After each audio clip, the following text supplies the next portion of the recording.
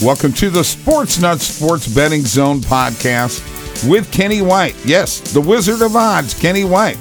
Brought to you by Kenny White Sports and the power ratings at KennyWhiteSports.com, folks. And you got to go there if you want information. If you want to win, this is the place to go. And Kenny, holy cow, the football game last night, the college football championship, I was rooting for Alabama. I'm just going to admit it, point blank. I was rooting for Alabama, Roll Tide, but it just didn't happen. Bryce Young just didn't have enough weapons, did he? No, you're right. They lost a lot of weapons. Losing John Mechie 2 weeks prior, and then losing Jamison Williams, that was a devastating loss for Alabama. Had a lot of talented players on the field, but a lot of young guys, and Georgia really came to play, and we knew that was going to be the fact, that was going to happen. Just the game they played in the SEC championship, they kind of went through the motions. They thought they were the better team, and they thought they were going to walk out and win, and that's just not the way it happens in any sport. But they came to play last night. That was a great game. I couldn't believe it. I had the total under was my biggest bet on the game. And yes. Shocked when that started to get closer, and I thought, I know, me no, too. There's still, the coach was yelling, Kirby Smart's yelling down. The guy intercepts a pass. He's yelling down, down, down, down, down. Even when the guy passed him was running on the other side of the field, he's, because he knew that if you fumble, they still have life, and right. They can get down and tie the game. And that was another thing I'm thinking. Alabama's going to go down, get the 2-point conversion, and tie this up and send it in overtime. Are you kidding me? This was a dead under, and then all of a sudden I got to sweat this thing. I couldn't believe it. I didn't think it was going to be a sweat, and it turned out to be a sweat, but it did stay under the total. I wish it would have been sharp enough to not deduct too many points in the power rating from Georgia. I made a knee-jerk reaction and adjusted their number from 137 down to 131, and it cost me basically 2 bets because I bet Michigan against them and I bet Alabama for a small bet against them. Do you know, I caught live the under with the profit boost at 51.5. So nice. I won by a half a point, man. Yeah. Woo. I was sweating it too. Very much so. That quarterback for Georgia really showed a lot of heart and guts, did he not? It was, he is a former walk-on, went to junior college, comes back, and he was passed over. And, listen to Kirk Herbstreit talk. He went through the notes of their very first game of the year against Clemson, and Stetson Bennett wasn't even enlisted in the top 3 quarterbacks to begin the year. They didn't think that. Can you believe that? Game one, Stetson Bennett wasn't in the top 3 quarterbacks. He proved everybody wrong, and man, he does have a lot of heart, that's for sure. Oh, yes. I think it all started, with that SEC championship game.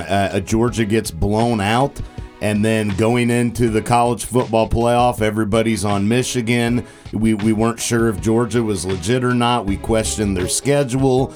And I think that Georgia took something out of that Alabama game, and that is they had the experience of playing a top-tier team. Even though they got their butts kicked, I think they were able to get that experience, and then you had the media on them, and it was just like, I had a feeling heading into this thing, Georgia's going to have a lot of extra motivation, and I think they played like it against Michigan and Alabama. Oh, they did. They were very motivated. I listened to Kirby Smart last night, and I didn't think about it, but I guess their conditioning was questioned after the Alabama game, saying that Alabama's up-tempo offense wore out the defense, and they were tired. And I watched that game. I didn't think that was the case. I didn't think whatsoever. But I guess Georgia took it personally, and they worked on conditioning for these last 5 weeks. It was 37 days in between that game. So they worked on conditioning. They said, we're never going to have anybody say we're tired. And that team, they had a lot of pride in that conditioning that they did. Made them bigger, faster, and stronger for this playoff run. And that, most teams were not doing that this time of year. So that's a great point. Well, congratulations and go Dogs. You did it. Kirby Smart, champion, and first time in 41 years for Georgia national championship. All right, we're going to switch to the NFL here. And Kenny, I think we kind of touched on this last week, but this coach for the LA Chargers, I have to question what he is thinking. What is he drinking? What is he smoking? When you go for it on fourth down from your 18-yard line in the third quarter, and if you remember the Kansas City game, he did the same thing, went forward 4 times on fourth downs, could have had 3 field goals. They would have won that game. If you don't have that field goal that the Raiders kick,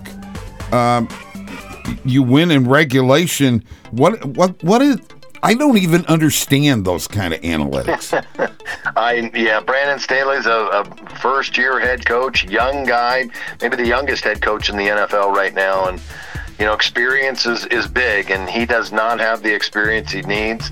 Gambled on a play that he should have never gambled on. You never see any coach go for that right there. No. Never in the NFL. Not in the third quarter. Never. And that was a big mistake. He should have let his defense do their job. It was a dagger for the Chargers. And, they were the more talented team. But his coaching cost him that football game. And, and then did he? That's what experience is, learning from things like that. Sure. Did he blow it in the overtime by calling the timeout? Because all indications from Derek Carr were they were just going to let it ride out and tie game, and tie game. They're both in. Right. Yeah, no, that another very poor call. Guess he was thinking I need to save time in case so we could. Well, I have no idea what his rationale of thinking. Save time for what? I mean, even if they miss the field goal, you're in the playoffs. So, you don't need time on the clock. You just want to get in the playoffs. I guess I'd have been sitting over there. I really didn't see the end of the game. I would have been biting my fingernails and saying, just let the clock run out. Yeah. Well, the timing of going for it on that fourth down on your own 18-yard line didn't make sense to me, because at the time that they went for that, the Chargers offense hadn't really been doing a whole lot. They had the 2 touchdowns in the first half, but at the point that they went for it in that specific moment, the Chargers offense was not clicking. They were having issues. They were having some drop passes. It did not feel like the right time to go for it right there. Maybe later in the game when the Chargers offense started getting their mojo, and obviously part of that was they were desperate and they were, season on the line. But their offense wasn't doing much of anything at that point, and you just basically gave them the ball right back on their own 18-yard line, guaranteed points. Yep. Right, you're giving them points at that point. And you're right. You don't go for that in the other team's red zone unless it's the fourth quarter and there's less than 3 minutes to go and you have no timeouts left, and if you punt, the game's over. If you punt, the game's over and they run the clock out. So that's the only time. Right. If you're within one score and you have 3 timeouts left, you're punting the football with 2 minutes to go. You're punting the football because you can stop the clock 3 times and then you can let them punt and you get it back, and now you have 4 downs instead of 1 play. Absolutely agree with you 100%. All right. I hated to belabor that point, but it really ticked me off. All right, we are the Sports Nutz Sports Betting Zone podcast, brought to you by Kenny White Sports. There's a lot going on at Kenny White Sports, some not so good things. We lost someone recently, and Kenny, I want to give you a chance to honor your friend here. Yeah, thanks, Bob. Thanks, Mike. Brian Blessing passed away on Sunday, early Sunday morning, very unexpected. Brian has been the Kenny White family for 17 years, and he is was a great man, very, very cordial to everyone and very professional in his job, and just a super nice guy. I don't know one person that I've ever met that didn't like Brian, and he just got along with everybody. So we lost a very close person to us, and very sad weekend, and still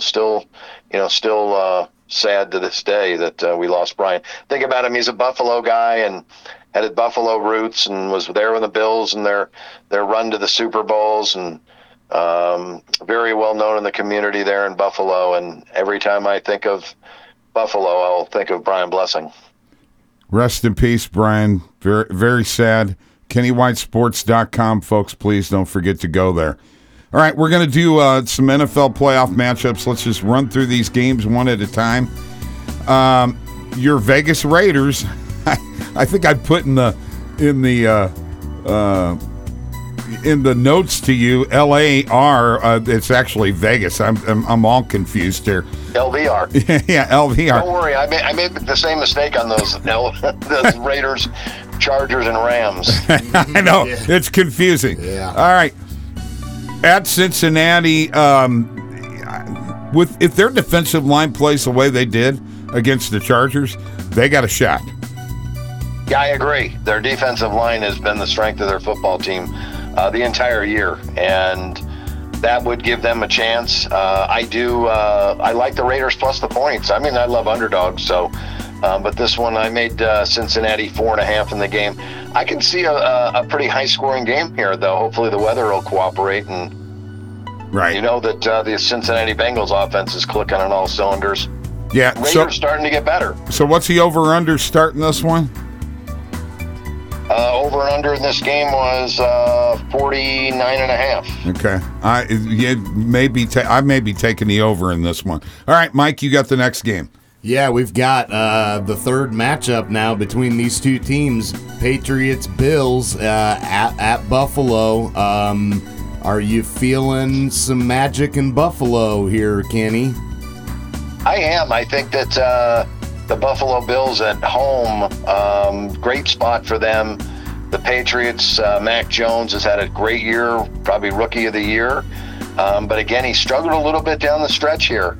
And playing on the road in a playoff game versus a team who had some success last year in the playoffs, they were waiting for this, and Buffalo's in good shape here. I think Buffalo will beat the Patriots in this game. You got to check the weather. Always, can be very windy there in Orchard Park. So that was a factor this weekend. The wind kept that total under.